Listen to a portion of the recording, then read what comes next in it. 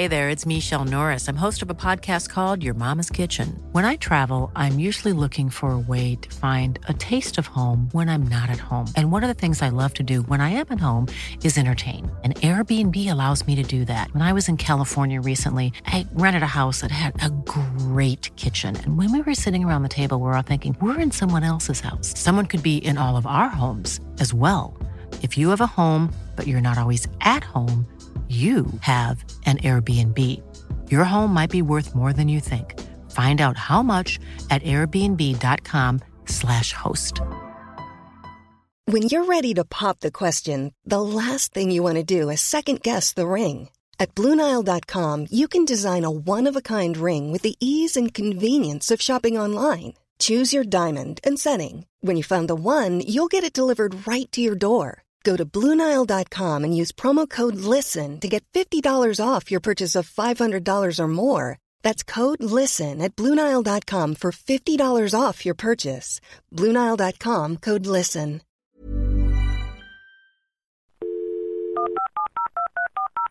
This podcast is a Royfield Brown production. Find others on iTunes. All right. Yeah, I know. If country borders and grids can fascinate you, and state names intrigue you, if atlases, globes, city plans, subway maps, and of course, world maps are your thing, if you can name the capital city of Namibia, and if you get giddy about flags, you are in the right place. This is Map Corner, a podcast about the love of maps brought to you by Royfield Brown and Claire Asprey. Now on with the show.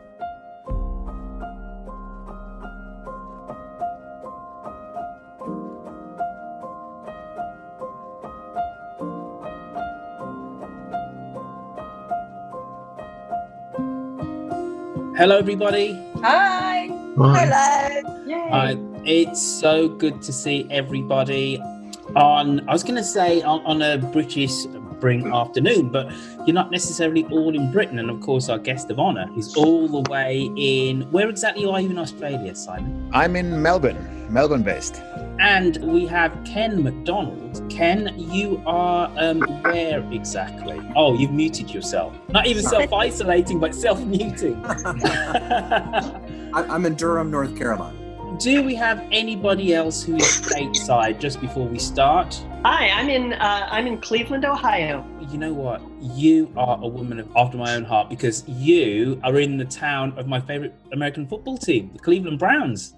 Oh my goodness, you poor benighted soul. I know. I like self-flagellation. That's the reason why I support the Cleveland Browns. And Pat, you're in my hometown. That's right. We had some exchanges through the Facebook group. Welcome again, everybody. And this is Map Corner live on Zoom. And this podcast has been running for just over a year now. So, Claire, why don't you say hello to everybody and give everybody a wave? Hello to everybody. There you go. So there's my podcasting wife, Claire.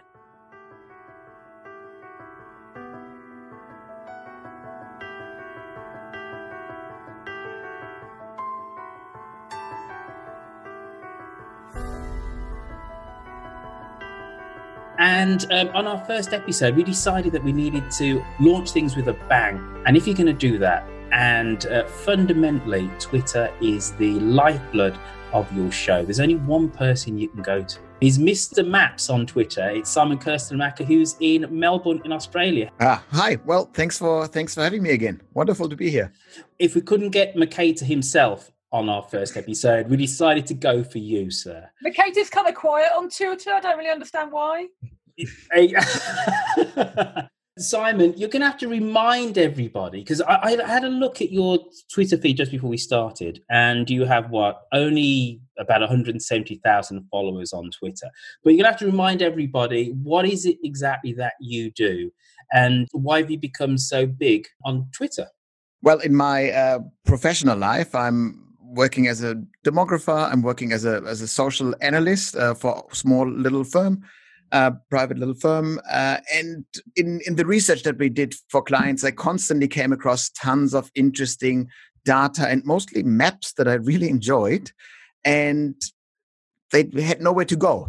They were just little little cutoffs from my actual research that I was doing, but I thought it would be a shame to have them go to waste. That's the German in me that really likes to recycle things. So I figured I must recycle them somewhere, must share them somewhere. And I had some unused Twitter accounts sitting there, and I just started sharing maps. And it quite quickly, it was 4 years ago, grew to quite a bit of a community there, that just a bunch of people that also like maps and data, and probably like the factual information on Twitter, in their own Twitter feed, to weigh up or even out a bit the political anger that dominates the Twitter sphere normally. So I just see myself as a bit of a counterweight to the normal timelines on Twitter, and I just consider it fun. So it started as just sharing the cutoffs, and now I'm putting time aside every day to scan the web for the best and most entertaining bits of maps and data that are out there. Simon, are people sending them directly to you at this stage? Because you are like the conduit for so many other sources of maps, and I just wondered whether or not you are actively researching them still, or whether you're just inundated by people saying, "Please share this." Yes, that's definitely the case. But people are actually quite respectful there. There are people who just share their own research and say, "I've done this. You might find this interesting," and then they of course know that this then ends up on many people's timeline. But it's really helpful by now that whenever people find maps in really bizarre publications, they let me know about it, and I think that's helpful. So there are a couple of main internet sources that most people stumble across. But by now, when people tell me share maps about really bizarre linguistic specialties, so I recently shared a map about the police cars across Brazil, which I find a just utterly bizarre, pointless bit of information. That's just the joy of it, to weigh up the really heavy, genocide end of the spectrum maps with random police car maps as well. And I suppose your skill in an understanding of mapping has really come into its own now in the current pandemic, because one of the things which has really aided our understanding of the transmission and the spread of COVID-19 is how it's been mapped.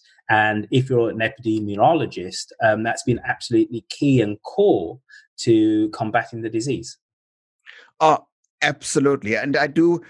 And this is the thing where I'm of so many minds when I'm looking at the corona crisis. This is I'm a shocked citizen. I'm a father of a newborn, so I'm of course very worried about how things plan out in the end. There, I have older parents, surprisingly enough, who are in the main risk group of this whole thing. So there's this worried citizen that I have. As a business consultant, my firm's income is down. So lots of things that should be worrisome, but I also really enjoy this on a completely bizarre level as an intellectual riddle that is occurring in real time. And we're all trying to solve this. An issue where the web really showed its best side, that there are endless amounts of data scientists out there, of cartographers out there that are just very happy to put their skills to some use for the public good. And they're really pushing this. If you look at the ways that all different kinds of newspapers, that private bloggers produce, is quite amazing, the level of depth of the analysis that is out there. So it's the idea that it's a global crisis with hopelessly regionalized data, but people are carrying this together. Johns Hopkins University, of course, being the number one congregator of data. But it's quite fascinating to see how people try to solve this, and how over time, out of these private initiatives, we saw governments taking the lead and trying to map data more, which in Australia, where I'm based, is still a state-based issue. And so then the states over time slowly manage to align the way they collect and publish data, which then really help people to actually have an intelligent discussion about how the virus spreads. It follows the same routes, if you will, than normal population. There's the old saying in cartography that most maps are just population maps in disguise. And in a sense, that's true. In a sense, we do know the entry points for people that might have been infected and how they then spread. So it's quite easy to map this out theoretically, even without data. We can just as an intellectual concept, we can have this. But after a while, once we receive data, we can map this out in a more detailed way. And now this, very interestingly, of course, many privacy concerns, of course, with mapping healthcare data, essentially. But now, as of last week in Australia, we have a Corona app, like many Asian countries had for quite a while, a map that you load on your phone, and it's just Bluetooth based, so there's no geospatial data transmitted. But if you've been in the same little area as other phones, and then somebody has tagged themselves as corona positive, everybody who was long enough in their radius over the last 2 weeks or whatever it is actually gets a message and has to be tested. And that's a way of mapping data without the geospatial aspect, which is quite interesting because it is a map that we are creating, but it's a map of a social connection, of a social network, rather than a map. And that's the interesting area of data where general data visualization and the map overlap. What's a map really? Then other than just mapping, visualizing any kind of data, if that makes sense. Absolutely does make sense. So who would have actually created that app, Simon? That is the Australian federal government, which is an issue why lots of people raised, ironically enough, on Facebook and Twitter, raised serious data privacy concerns, and in an unironic manner as well. But that's an issue that is, I'm just looking at this as a data amateur, if you will, or computer scientist amateur.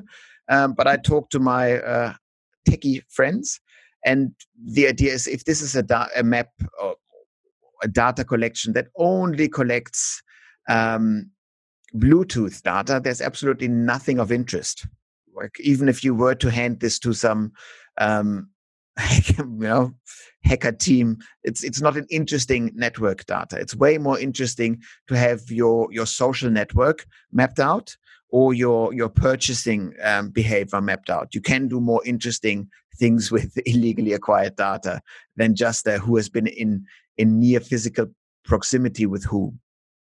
That's so not interesting there's enough. going to be a life for this. Like, obviously, we're collecting this right now and we're doing it all in a very short time space, but for the purposes of tracking and dealing with the coronavirus. But, once it's collected, isn't it? And as a demographer, how do you see this kind of data that's being collected right now having a longevity for future studies for other things beyond the current purpose? Yeah. So in this particular data, in terms of who has been in contact with whom, since the data is not linked to anything, it's utterly worthless for academic purposes, for consumer research purposes. So, and I think that's the important thing to actually get right is the issue of context. Is I would be very, very worried if my government collected my location or my social network outside of a pandemic. Mm. So I think then you have really valuable points in order to stop an app like this. But if the physical health of it's 25 million Australians, and we've been doing really well so far in managing the virus. If this can help to open up a country again, I'm actually fully in favor of this, even though you're by no means supposed to take this lightly. So I do think it's very important that we have a public discourse out there, and in particular that we hold a government accountable for data collection like this once the pandemic is over. Once there's a vaccine, which will be probably next year, God knows when. But then I really hope that everybody deletes this app again. Yeah. Do you have any specific maps which you can show us, which you think kind of illustrate either Australia's response to COVID-19 or the spread of the infection throughout the world? Is there anything which specifically you think this is a really good example of map or mapping? Yeah, so when this first popped up, and I write a weekly column, so I'm constantly looking for material. I jumped at the data and really tried to have good geospatial data to map. And the important thing is to realize how late this actually came in. From a global perspective, since data isn't aligned, it's not so interesting. You usually, the data, the big maps that you see just show a big bubble of the number of officially accounted for COVID-19 cases, and that's somewhat interesting. Yeah, then you see this over time. You see this pop up. Those animated maps that show the infections over the last couple of months. That's quite interesting to see. And when I look at those maps, where you see those bubbles grow at record pace, and you see them scarily growing in Spain, in Italy, you get a bit nervous. But I'm also seeing the tiny spread of the virus across Africa, which if you look at any world map, Africa is always the area with the gray bits of no data across the continent. And by now do have to be pretty certain that the virus already sits in every country on the planet. But across Africa, this will spread eventually. We're talking about poorer countries with more densely located population. This can be absolutely crucial. And I very much see from a global perspective that some Western countries probably prematurely are discussing opening up, freeing Wisconsin, freeing Michigan, whatever state is being freed right now.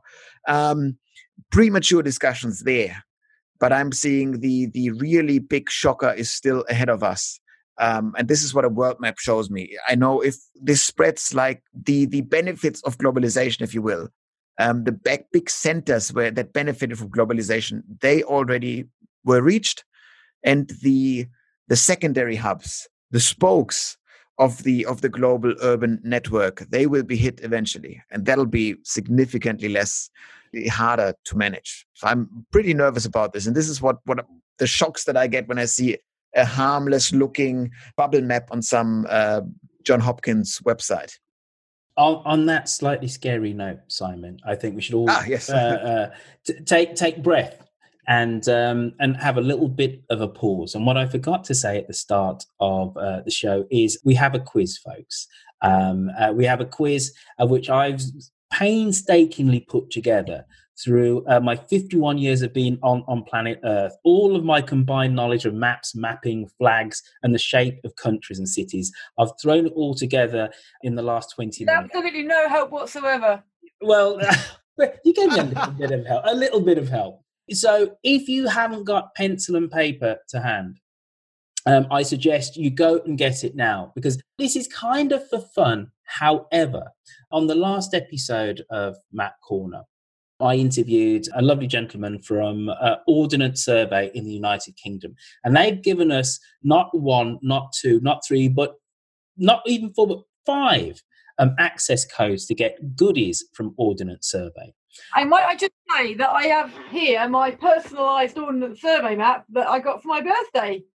So that normally sits on my bedroom wall. And of course, behind me is my very own personal copy of the Map of Monday as well. So you can see that behind me. We're all an honest bunch of people, right? So I'm going to trust that at the end of this quiz, when I ask you what your scores are, you're going to tell me your honest answers, and the top 5 people will get. I will email them the access codes and get your goodies from ONS. It very much is a trust-based thing, folks. So we're going to break the quiz up into a couple parts. I'm just going to read out the last 4 odd questions here. In Simon's honour, the first question is about Germany.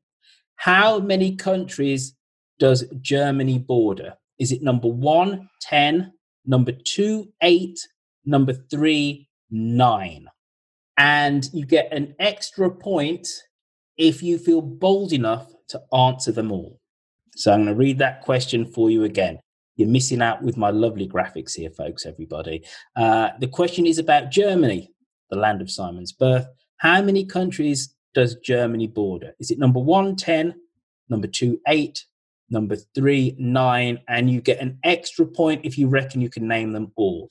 At the end of the show, we'll go over the answers and the correct scores, so you can win goodies from Ordnance Survey. Question 2 is about Brazil. How many countries border Brazil? Number 1, 10. Number 2, 11. Number 3, 9. An extra point if you can name them all. I'll read that one again. Brazil, largest country in South America. How many countries does it border? Is it number 1, 10, number 2, 11, or 3, 9?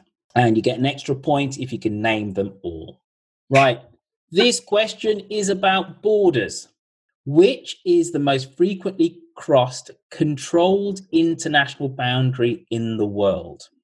Stress on the word controlled here, because there are open borders throughout the world. For example, the United Kingdom and the Republic of Ireland have an open border. You can just cross it willy-nilly. Is it number 1, the United States and Mexico? Number 2, China and Hong Kong? Number 3, India and Bangladesh? So I'm going to read that question again. Which is the most frequently crossed controlled international boundary in the world? Number 1, the US and Mexico. Number 2, China and Hong Kong. Number 3, India and Bangladesh. Can I just say how I love that Simon is clearly joining in with this, and the expressions of thought and concentration on his face are fantastic. I'm taking notes. I'm taking notes. You're entering into the spirit, Simon. I love it. Oddities, folks. The next 3 questions are about oddities in the world. Which internationally recognized state or country has no land at all? So, which internationally recognized country has no land at all? It's recognized by the United Nations, so it's a proper state, has its own currency, has diplomatic relations with over 100 other countries, but it has no physical land. What is the name of that country?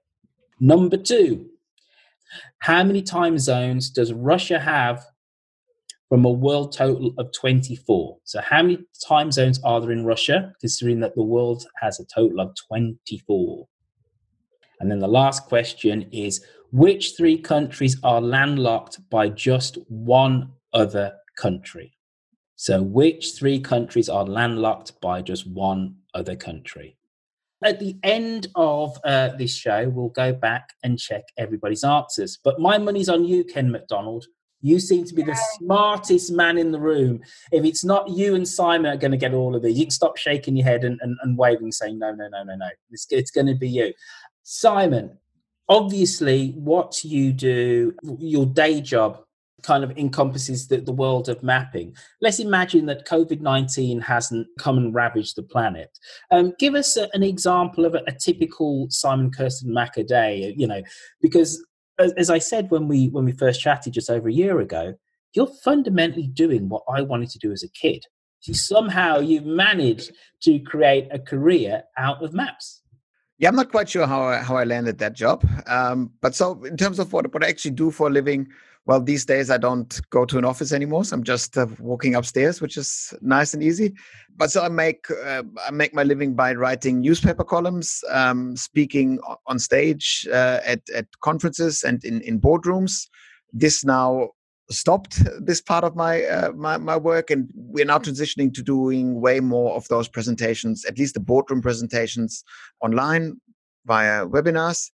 And I also do private consulting for business. And so it's always the same formula, if you will. It's apply your demographic knowledge either to a specific geographic area, that's usually a local government area that has some kind of problem, or it's some sort of industry, some sort of company that has their eye on the future, future demographics and what this might mean for the dog food industry, what it might mean for security services, emergency services, they're called, I'm doing a job next week for the International Student Housing Association in Australia. And so then you just have to look at all the population forecasts that we usually had.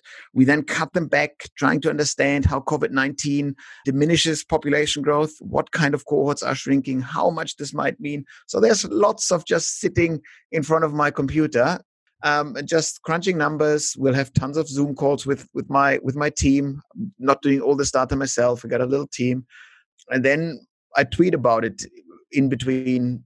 Talk to lovely podcasts whenever anybody is willing to have me.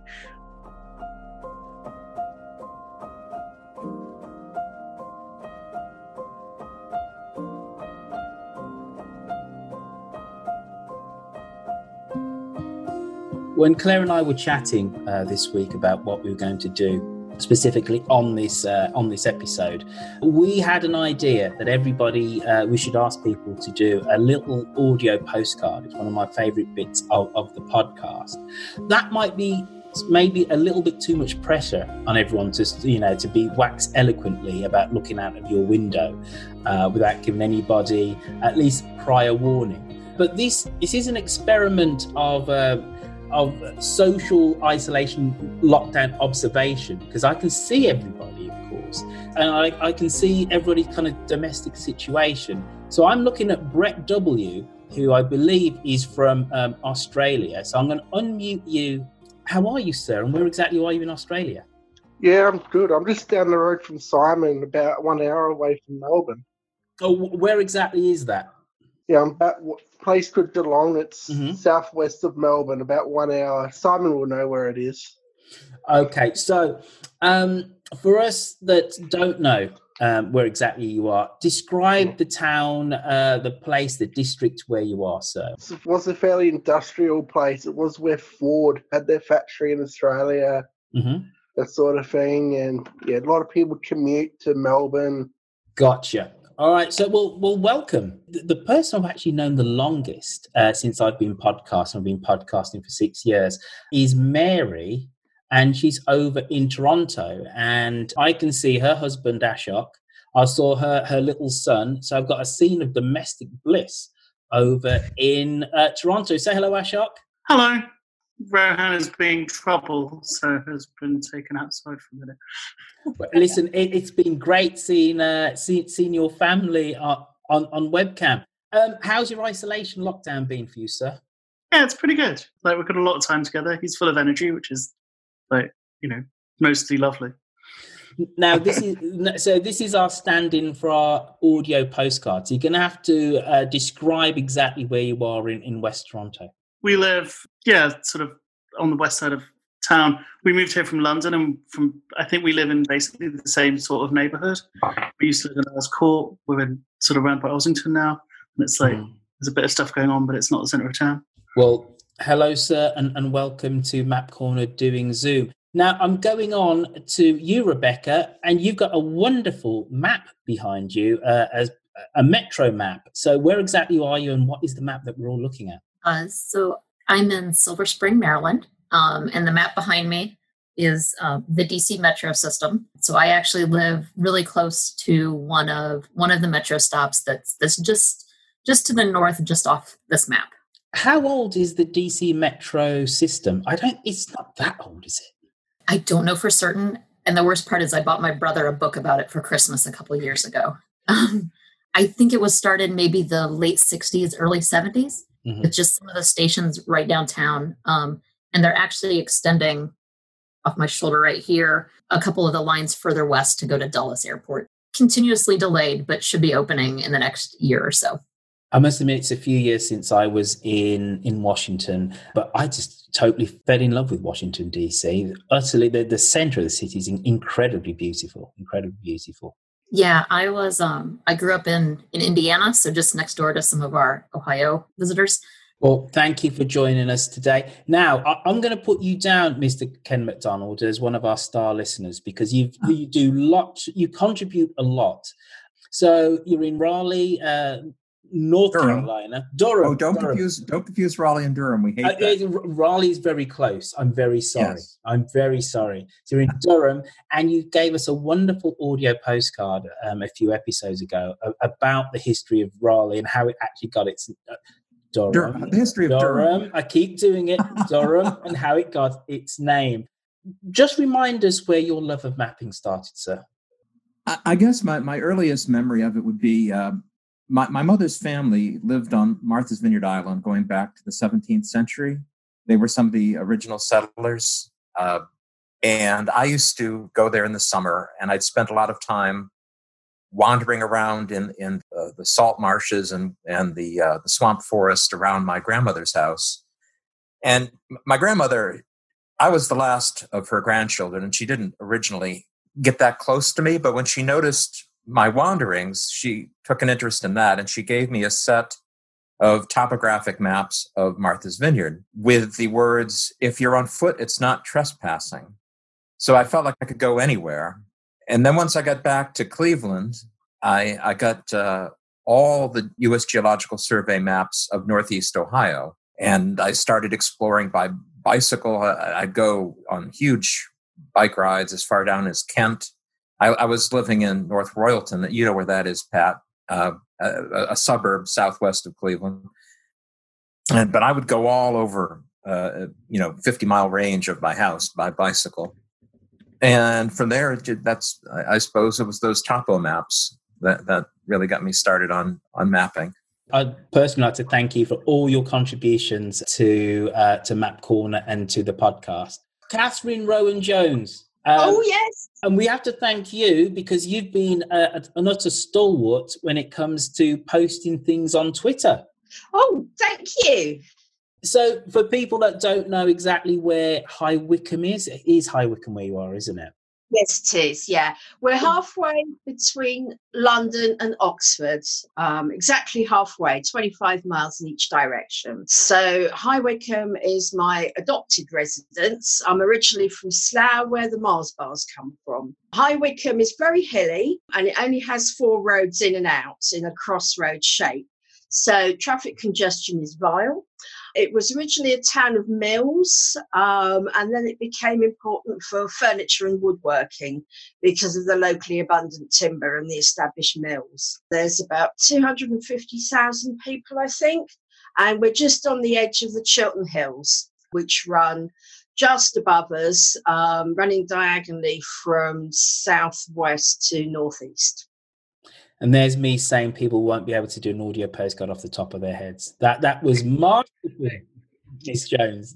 Well done. I'm quite good at being put on the spot, so yeah. And I'm hopeless if I rehearse. I sound stilted. Do you have a background as a tour guide, Catherine? I have limited mobility. Otherwise, it's something I might consider. Yeah. The other thing is that I used to be horrendously self-conscious about my voice because it is rough as a badger's arsehole. But thankfully, calling into Dum Tee Dum has helped me get over the hump of that. And I will now speak freely without shame. It has to be said, everybody always remarks on Dum Tee Dum how wonderful your voice is and distinct. I know. I don't get it. I'm flattered. Yeah. I've learned to live with it and love it. I'm going to say hello to Mick Roworth. Where exactly are you, Nick? It's Nick. I'm in Jennets Park, which is a new housing estate on the edge of Bracknell, which is a new town. I've been here 12 years. I was the first person to move in. And tell us a little something about Bracknell. Bracknell was a tiny village, and then it was one of the new towns in the 60s. And so there's loads of new houses, and now they're building more new houses around, and ours is one of the new estates they built on the edge of the new town. So this is the newest bit. So Bracknell is a British new town, is it? Yeah, it was all concrete until a few years ago when they knocked it down and rebuilt it with a nice new town centre. So they were talking about it from when I built there, but they finally managed to do it. I must admit, I'm not necessarily a lover of post-war British new towns, but you are, Claire. You love them. Tell us why new towns need to have their image re-established. I think the problem is most of them are overflow towns for London, so they moved people out and broke up the communities, and so they never had any heart. So that's the problem with them.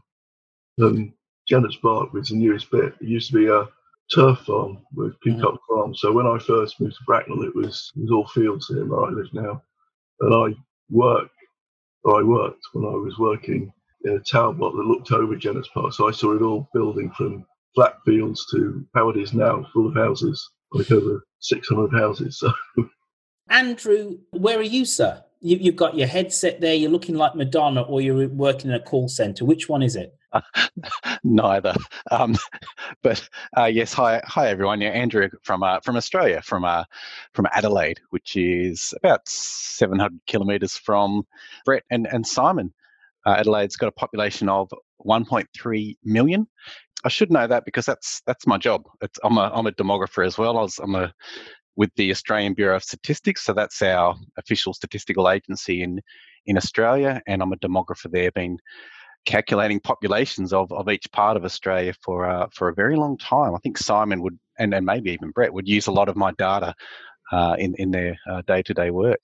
So wait a minute, we've got a whole load of kind of mapping professionals come onto our Zoom chat today. Good to see, isn't it? Well, I feel that you guys should be hosting this thing, and I should be just lying back and drinking a coffee and enjoying myself. And here I am sweating. So, how long have you been in the industry, sir? Oh well, 30 years. So I went from uni to join the organisation, like your ONS over there, and joined the demography area in 1991. So almost 30 years ago now. And it's a job I love doing. Well, I suppose it puts a certain amount of pressure on you guys if you don't get all the quiz questions right. Yes. Yeah, you don't want to know. Yeah. I'm struggling with the borders one. I think I'm close, but yeah. All right. Well, listen, Andrew. Ask me about Australian borders. I'll tell you how many countries that border Australia.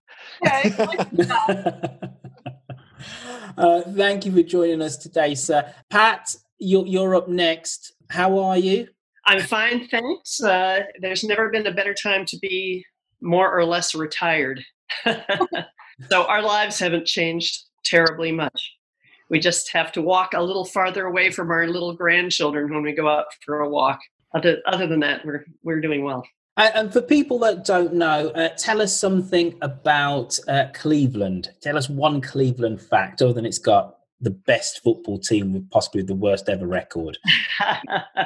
Well, John D. Rockefeller was from here and had a great effect on this city, even though he grew to hate it. He moved to New York City and didn't care for Cleveland in his later years, but he did. Standard Oil started here, and he actually was behind building there's a part of Cleveland Heights and East Cleveland called Forest Hills that was kind of a company development of beautiful stone houses for Standard Oil Company people.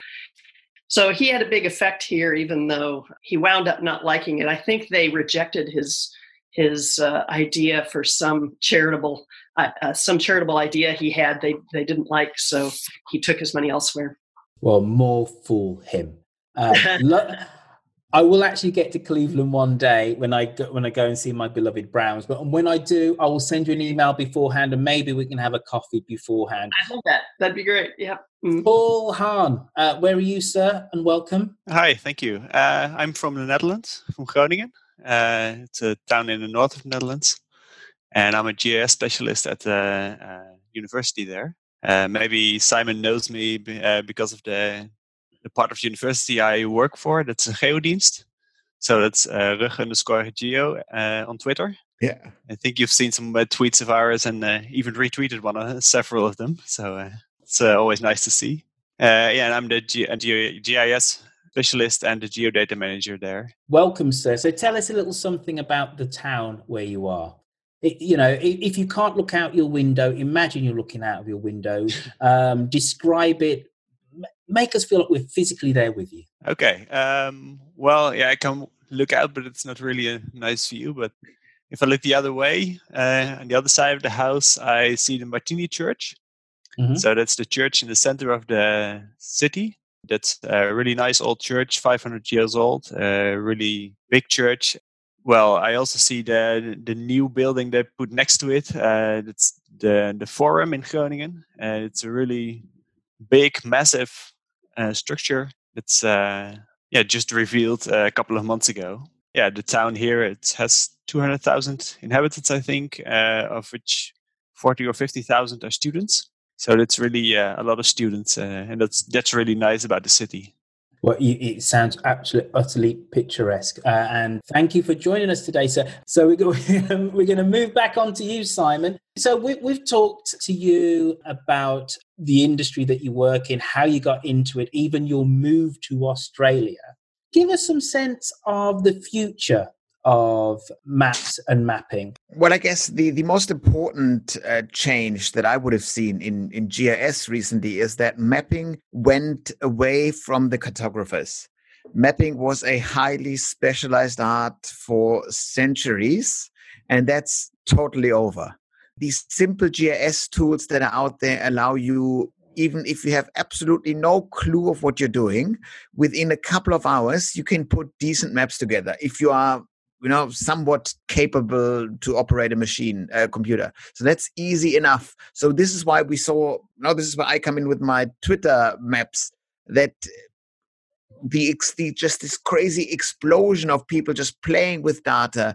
And if we set data free, we will just be able to harness this more, the crowd intelligence that is out there. And just to give a quick shout out to Andrew's work at the ABS, the Australian Bureau of Statistics, it's an insanely fantastic organization. Like, our Australian census is tons. We're talking country miles better than the American census. The American census is conducted every 10 years and asks, I think, 10 or 12 questions. We conduct the census in Australia every 5 years, and we ask something like 65, 69 questions. The amount of cross calculations that we can do is just out of this world fantastic. And we got the next census due in a year's time again.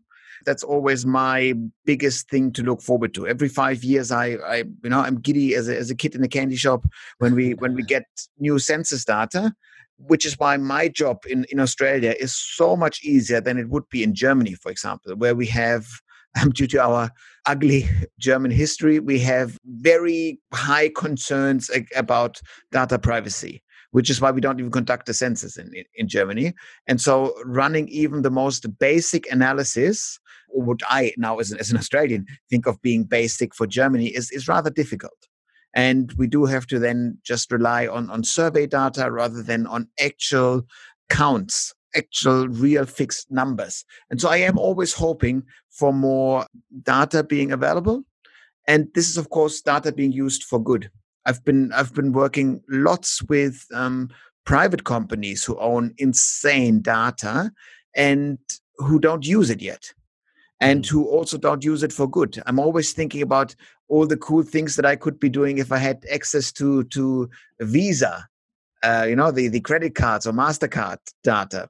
You could potentially map out, the consumer behaviors that are being mapped out. I'm sure some people do map this out, but this is data that is highly confidential and sits somewhere. But just from a research and knowledge perspective, this is where I'm coming at. And then for me, data concerns always come second.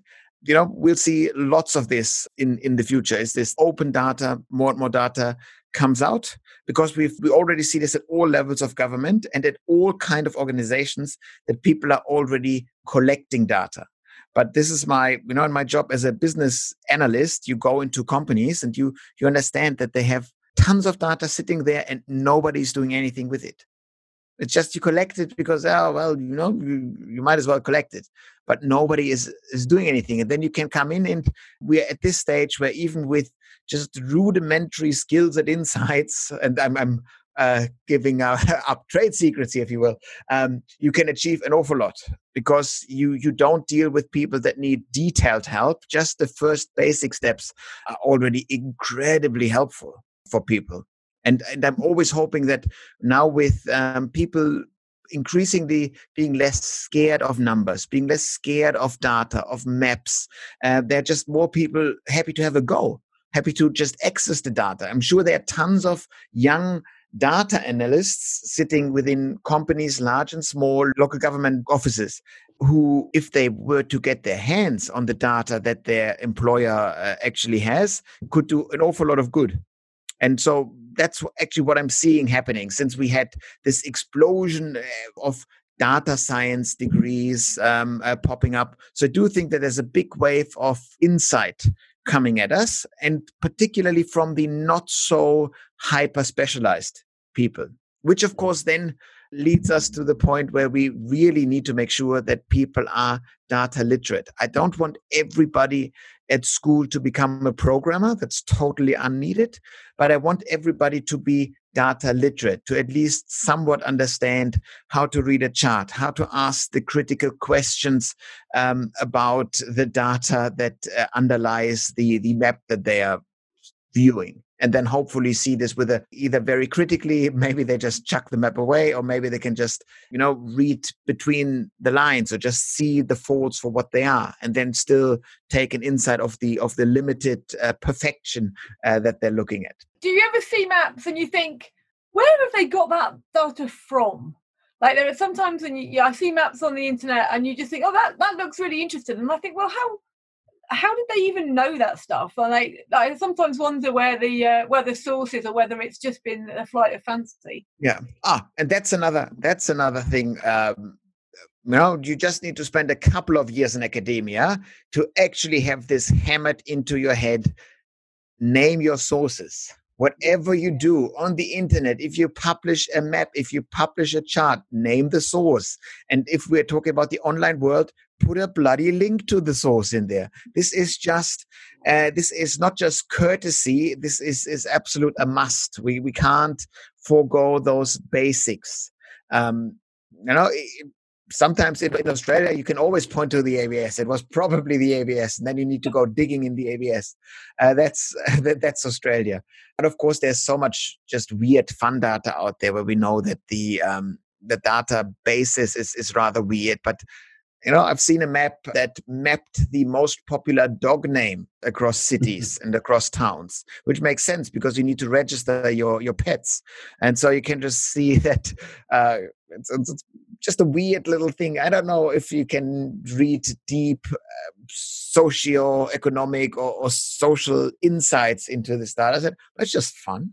Why not have a bit of fun? Looking at one you posted up this week, actually, which is the most common restaurant cuisine in each New York City zip code. So different styles of food by postcodes in New York. And again, it's one of those that you look at it, it's presenting information in a really interesting way. You think it's telling you something about the place, but then again, I start to think, where does that come from? And how was someone known from the name of the restaurant, what kind of restaurant it is? Oh, you would probably just do and this is the data scraping thing. You'd go, if I wanted this question answered, by zip code in Manhattan, what's the most common type of cuisine? I would go to Yelp, the restaurant review website.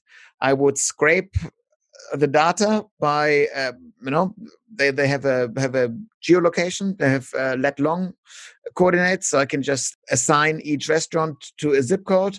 They come qualified. Yelp has it wrong, and Tiamo's isn't actually an Italian restaurant, but it's a sushi place. I don't know, maybe. I admire the people who have presumably put that kind of analytical work in, that someone's taken the time to do that, cross analysis. And that's the joy. That's really the big joy of amateur cartography, of amateur data analysis, is that and I have this. I'm asking myself weird questions, and I want this question answered. And if you have an ability to get the data, you just then answer this question. And because you can, you might as well put it online on Reddit, or just share it on Twitter, just because you can. And if you don't have access to this data, then you can't. More and more commonly nowadays, you can answer weird questions, which is fun. No, and all the better for us. Absolutely. now my computer has decided to work with a share button anyway. Let's go through the missing rounds of our quiz, and we can start to wind this all up. So I'm hitting share. So here we go. What number question is this? I've lost track. Just put flags. That's what it is. That's the number is flags. So on your screen, folks, you can see the flags of 4 nations. Okay, they're all linked by one thing. You get a point if you know what they're linked by, and then you get an extra point for naming each flag. I'll let you into a little bit of a clue. They're all island nations. Oh. Okay, so what links them all other than island nations? That is not an acceptable answer. And you get an extra point for knowing the answer in terms of the identity, of each island nation. What are these 4 countries? Again, I'm expecting big things from our mapping professionals here. Ooh. Your professional reputation demands that you do well in this quiz. Are you all presented north upwards, just to be sure? Yes. Right. Yeah. Okay. That would have been mean, but that's a very good point, Claire. And I'm not that mean. So upwards is north. Right. And if it helps you at all of these countries are in the Northern Hemisphere, I've only just realised.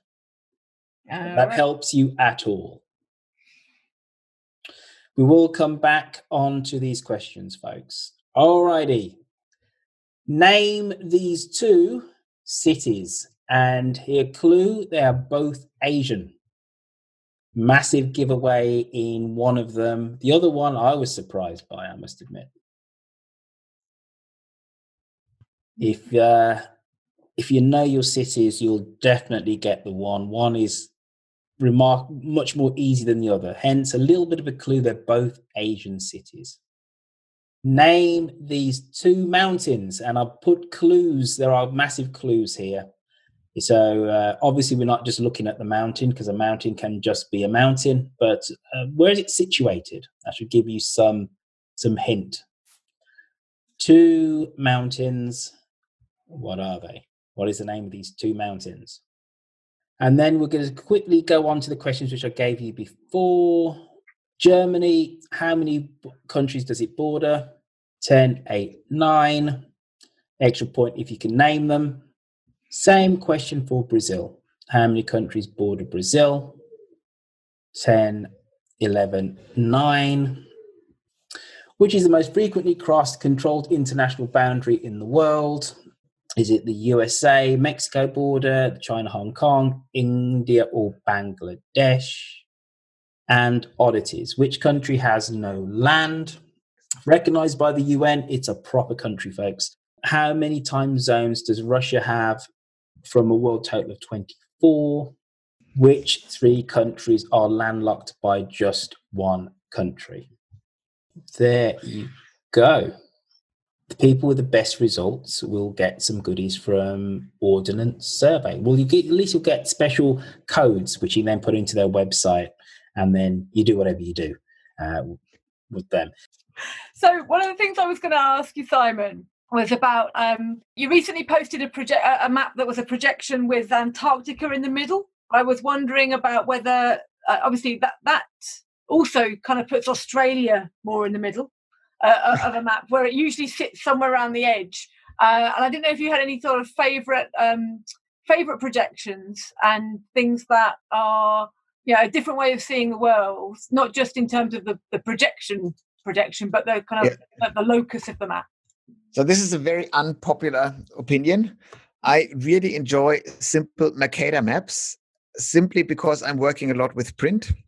And if you want to show a world map, you need a small Africa and a large Europe in order to make stuff visible. It's just that simple. And I'm also occasionally, do we have any New Zealanders in here? No, we don't, sadly enough. I'm also very understanding of people who cut off New Zealand from maps. Simply, this is again for print, because if you print, you have a very small bit of room allocated and you just want to zoom in as much as possible on a world map to show relevant data. And quite often New Zealand is not relevant for whatever you're showing. So you just cut it off. So I'm actually okay with that. Just from a print and newspaper perspective that I'm dealing with every week. And yeah, that's the bad confessions. But I'm a big fan of all those bizarre, beautiful projections that are simply nice to look at. You know, and there's this nice algorithm that somebody wrote where you actually write the specific map projection around the data that you have. So you'd use this, for example, for the journey of the MS Beagle, Darwin's journey. So you just see the journey. If you just imagine his route that he took across the world, and you calculate a specific map projection so that the route can be as straight as possible. Yeah. So you can actually just show the route, because that's actually what you look at. It's bizarre. It really hurts your brain to look at first, but after a while it makes sense, and it's just a really nice map projection that you just need once for this bizarre map. And of course you can just show it on a random on any kind of map, but it's just this extra little bit fun and special. No, I've seen a really nice one where it kind of it prioritizes the ocean above the land. And there's a way of sort of showing the world sort of where the oceans take prominence. And I think that's also a really interesting way of looking at the world, because humans tend to live on land, and therefore we've prioritized land masses over oceans. Oceans seem peripheral, but actually the other way around, it can be a really interesting way. I keep forgetting his name, but there's a lovely Dutch cartographer who created a really fun, he just creates weird, fun map projections. He created the dolphin projection. So he just figured, okay, so if I'm a dolphin, I really am looking only at the ocean. So it must be an ocean-centric map, and it must be flipped because I'm the dolphin. So I look from the world from the bottom up, which of course is kind of just a silly way of playing around it. So it's a flipped ocean-centric world map. And he did the same thing with I forgot what he was calling it, the worm map, like how a worm would look at the world. And it's just, you just play with those ideas, and you have a couple of data points that you can play with if you create your own map projection. And it's of course not good for anything, but not everything needs to be good for anything. Spot on. Claire, do you have another question for Simon before we give the answers to the quiz? No, but I'm wondering if Paul knows the name of the Dutch person who made the dolphin map, because he looked sort of very excited at the point we mentioned that. I think Frans Blok, but I'm not sure. That's it. Okay. That's it. I think I heard it once, but yeah. Yeah, well done. You get a bonus point for the quiz. Well earned that bonus point. Hey, I'm Ryan Reynolds. Recently, I asked Mint Mobile's legal team if big wireless companies are allowed to raise prices due to inflation. They said yes. And then when I asked if raising prices technically violates those onerous 2-year contracts, they said, "What the f*** are you talking about, you insane Hollywood ass?" So to recap, we're cutting the price of Mint Unlimited from $30 a month to just $15 a month. Give it a try at mintmobile.com/switch. $45 up front for 3 months plus taxes and fees. Promo rate for new customers for limited time. Unlimited more than 40 gigabytes per month. Slows full terms at mintmobile.com. Hiring for your small business? If you're not looking for professionals on LinkedIn, you're looking in the wrong place. That's like looking for your car keys in a fish tank. LinkedIn helps you hire professionals you can't find anywhere else, even those who aren't actively searching for a new job but might be open to the perfect role. In a given month, over 70% of LinkedIn users don't even visit other leading job sites. So start looking in the right place. With LinkedIn, you can hire professionals like a professional. Post your free job on linkedin.com/people today. Hey there, it's Michelle Norris. I'm host of a podcast called Your Mama's Kitchen. When I travel, I'm usually looking for a way to find a taste of home when I'm not at home. And one of the things I love to do when I am at home is entertain. And Airbnb allows me to do that. When I was in California recently, I rented a house that had a great kitchen. And when we were sitting around the table, we were all thinking, we're in someone else's house. Someone could be in all of our homes as well. If you have a home, but you're not always at home, you have an Airbnb. Your home might be worth more than you think. Find out how much at airbnb.com/host.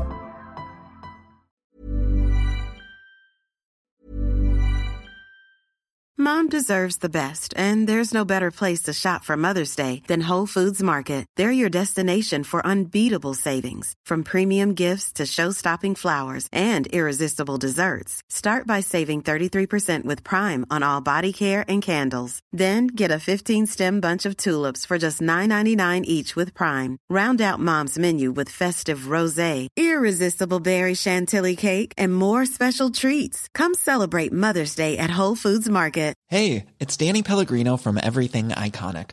Ready to upgrade your style game without blowing your budget? Check out Quince. They've got all the good stuff, shirts and polos, activewear, and fine leather goods, all at 50 to 80% less than other high-end brands. And the best part? They're all about safe, ethical, and responsible manufacturing. Get that luxury vibe without the luxury price tag.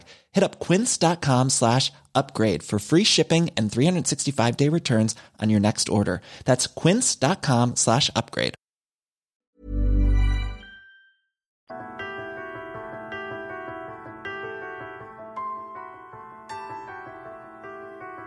Okay, so let's quickly go through the quiz answers, and it's going to be the top 5 scores. Basically, you'll basically email me, and you will receive the access codes from our good friends at Ordnance Survey. So we are looking at 4 flags. The top one is the top left is the Seychelles. Then top right is Sri Lanka. Bottom left is Madagascar. And then we have the Maldives. What links these 4 countries? The Indian Ocean. So a maximum of 5 points available there. These countries, top left, Simon, can you hazard a guess? Turkey. All right, it's Turkey. Looks like that, yeah. And to the right, so top right, a little bit harder. That is Kazakhstan. Right. Now, bottom right, if you know anything about me, I'll try and get this proud island nation into just about everything that I do. That is Jamaica. And if you were a crow and you were flying due south, well, not quite due south, maybe southeast from the island of Jamaica, you would get to the next country, which is bottom right, which is Venezuela. Okay, on to our Name the City round. First city on the left, worth 1 point, is Tokyo. Now, the city to the right, does anybody know this? Now everyone's shaking their head. That's Beijing. Well, I guessed it was China. Do I get half a point? No. I must admit, with that big building, I would have put this down as a Dubai type place. You know, it reeks of new money and thrusting modernist architecture. I would have said Dubai. Okay, and then on to our Name That Mountain round. Anybody want to hazard a guess? Wave if you think you know this one. Okay, Pat, do you look like you're about to wave? Well, the one on the left is Kilimanjaro, I believe. Absolutely. I have no idea of the one on the right. The one on the right is Tabletop Mountain in Cape Town. Oh, yeah, our Dutch friend is nodding away there. So you got that one. Well done, sir. Does Table Mountain count? Yes. Yeah. We'll give you that. That's our Name That Mountain round. And then Germany borders 9 countries. Now, Mr. Kuestenmacher, I'm going to you for you to name all the countries that Germany borders. I do think I have this, and I've been to almost all of them. Go. We start with Denmark. We go to the Netherlands, Belgium, Luxembourg, Switzerland, Austria. The Czech Republic is now called Czechia. I don't know about how you pronounce it. Yeah. Czechia. And we have Poland. I don't know how many that are. Well, you said it. 9. Spot on. Utterly perfect. Well done. So you get 1 point for guessing that correctly, that it's 9, and then you get another point for getting all of the countries. So a maximum of 2 in the Germany round. Brazil borders 10 countries. Yay, that was a lucky guess. Does anybody want to can anybody rattle through the list of countries that Brazil borders? Unmute your mic and go for it. Okay. At the top, right? There's like Guyana and places like that along the top. Is that Exactly, right? Guyana, Suriname, and then French Guyana. Doing this from memory, then you've got Venezuela, Colombia, Ecuador, Peru, Bolivia, Paraguay. Ecuador doesn't. No, you might. Ecuador doesn't sound right. You know what? No, it does not. You know what? You're right. Historically, it did. It ceded. You're completely right. But originally, Ecuador did. So Bolivia, Paraguay, Argentina, and Uruguay. Argentina, Uruguay, Paraguay, Bolivia, Peru. That's 5. And then up there, I'm sure up there, on top, there are the small ones that I don't know. Yeah, French Guyana, Suriname, Guyana, and Venezuela and Colombia. That's it. There you go. There you 10, go. Yeah. But thank you for pulling me up about Ecuador. So there you go. But historically, Ecuador did border. That is impressive niche knowledge there, Royfield. Well, I love political maps. I love political maps. I know. And then, which is the most frequently crossed controlled international boundary in the world? It's number 1. It's the US and Mexico. So I only discovered that today after doing a bit of a Google on borders and open borders. And of course, the EU is a massive open border. Then we have the United Kingdom and Ireland have an open border, and like India and Nepal have an open border. There are many open borders throughout the world, but the most frequently cross-controlled one is the USA and Mexico. And I've been in that border queue 4 times, and it is not pleasant at all. Though, it has to be said, the very first time I crossed over, we want to go from the United States to Mexico, easy peasy Japanesey. Right, the Mexicans just like, come on in, that's fine. It's going the other way. The Americans are like, no. And when the first time when I traveled from the United States to Mexico, the border guard, presuming I was going to be an African American, I gave him my passport, and he went, oh, he looked at it, and he saluted and said, God save our gracious Queen, God save our... Welcome to Mexico. Come on in, sir.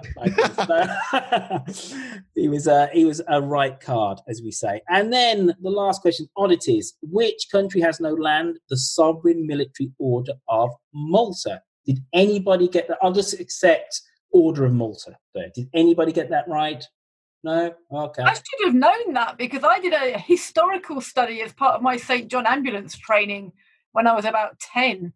It was probably a part of that.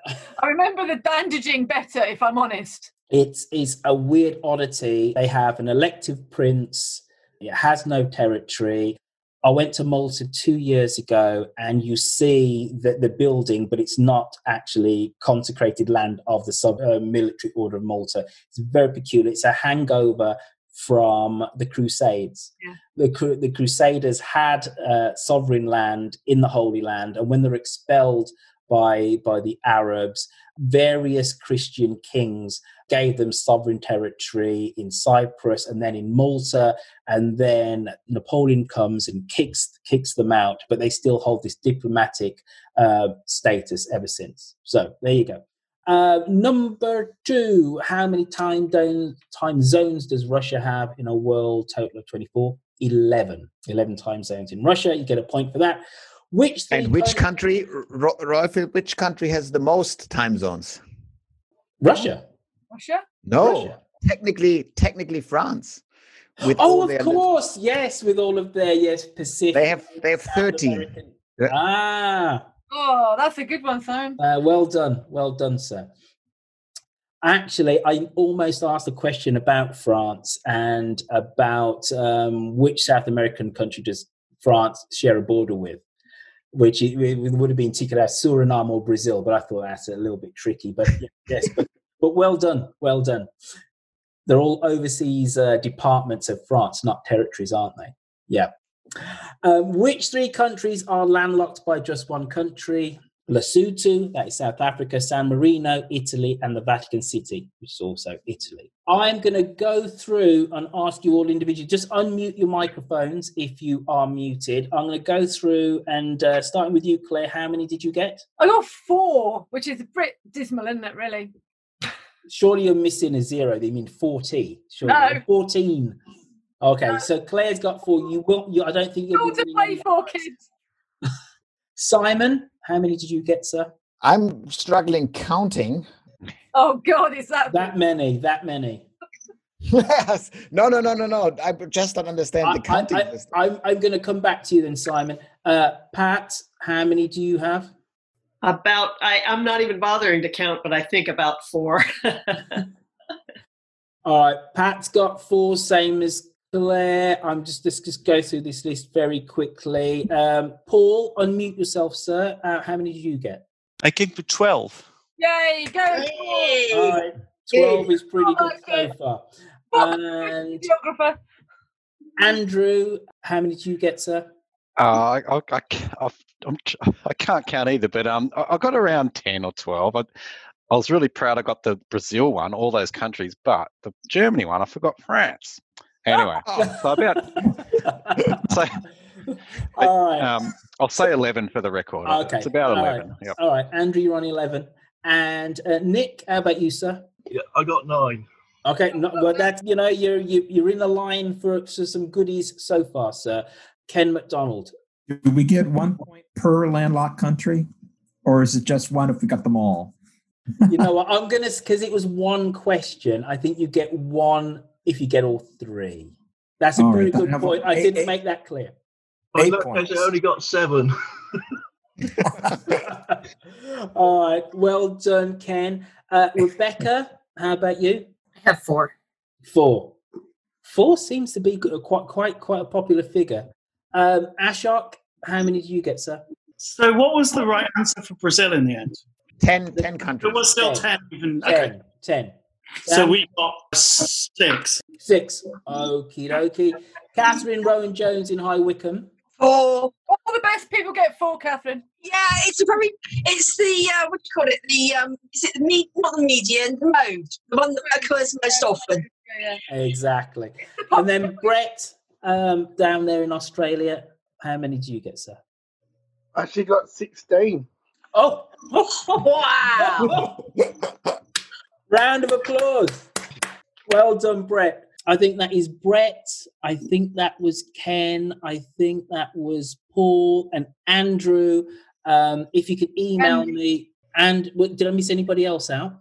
Yeah. Well, maybe Nick. I think you're missing Simon. I'm now giving myself, after my accounting system, I'm giving myself 8. Oh, right, yeah. How many did you get, Nick? Nick, how many did you get? I got 7 after deducting 2 because I got the 3. And I counted as 3, well, so it's 7. It doesn't feel right that our eminent person, our guest of honour, gets a prize. So I'm taking the prize away from you, Simon, and I'm giving it to Nick. Nick, if everybody who has got the most amount of points would email me at roifield@gmail.com, that's ROIFIELD@gmail.com, I will give you the access codes for OS, and you can go crazy with whatever digital goodies they're offering you. I think that's us just about done, folks. Claire, is there anything you'd like to say to wrap things up? Well, it's just really lovely to see everyone. Just to reiterate, I'm still looking to be adopted by Ken McDonald, just putting that out there. And it's lovely to see people and feel like we've got some faces to put to the names in the Map Corner community. So let's keep meeting over on the Facebook group and keep listening to the podcast. No, I'd like to echo the comments and the good wishes of my podcasting wife, and I think we should all do a rousing round of applause for our guest of honor, Mr. Simon Kuestenmacher. Thank you, Simon. Thank you, Simon. It's been Thank you, Simon. Thanks for having me, everyone. Much appreciated.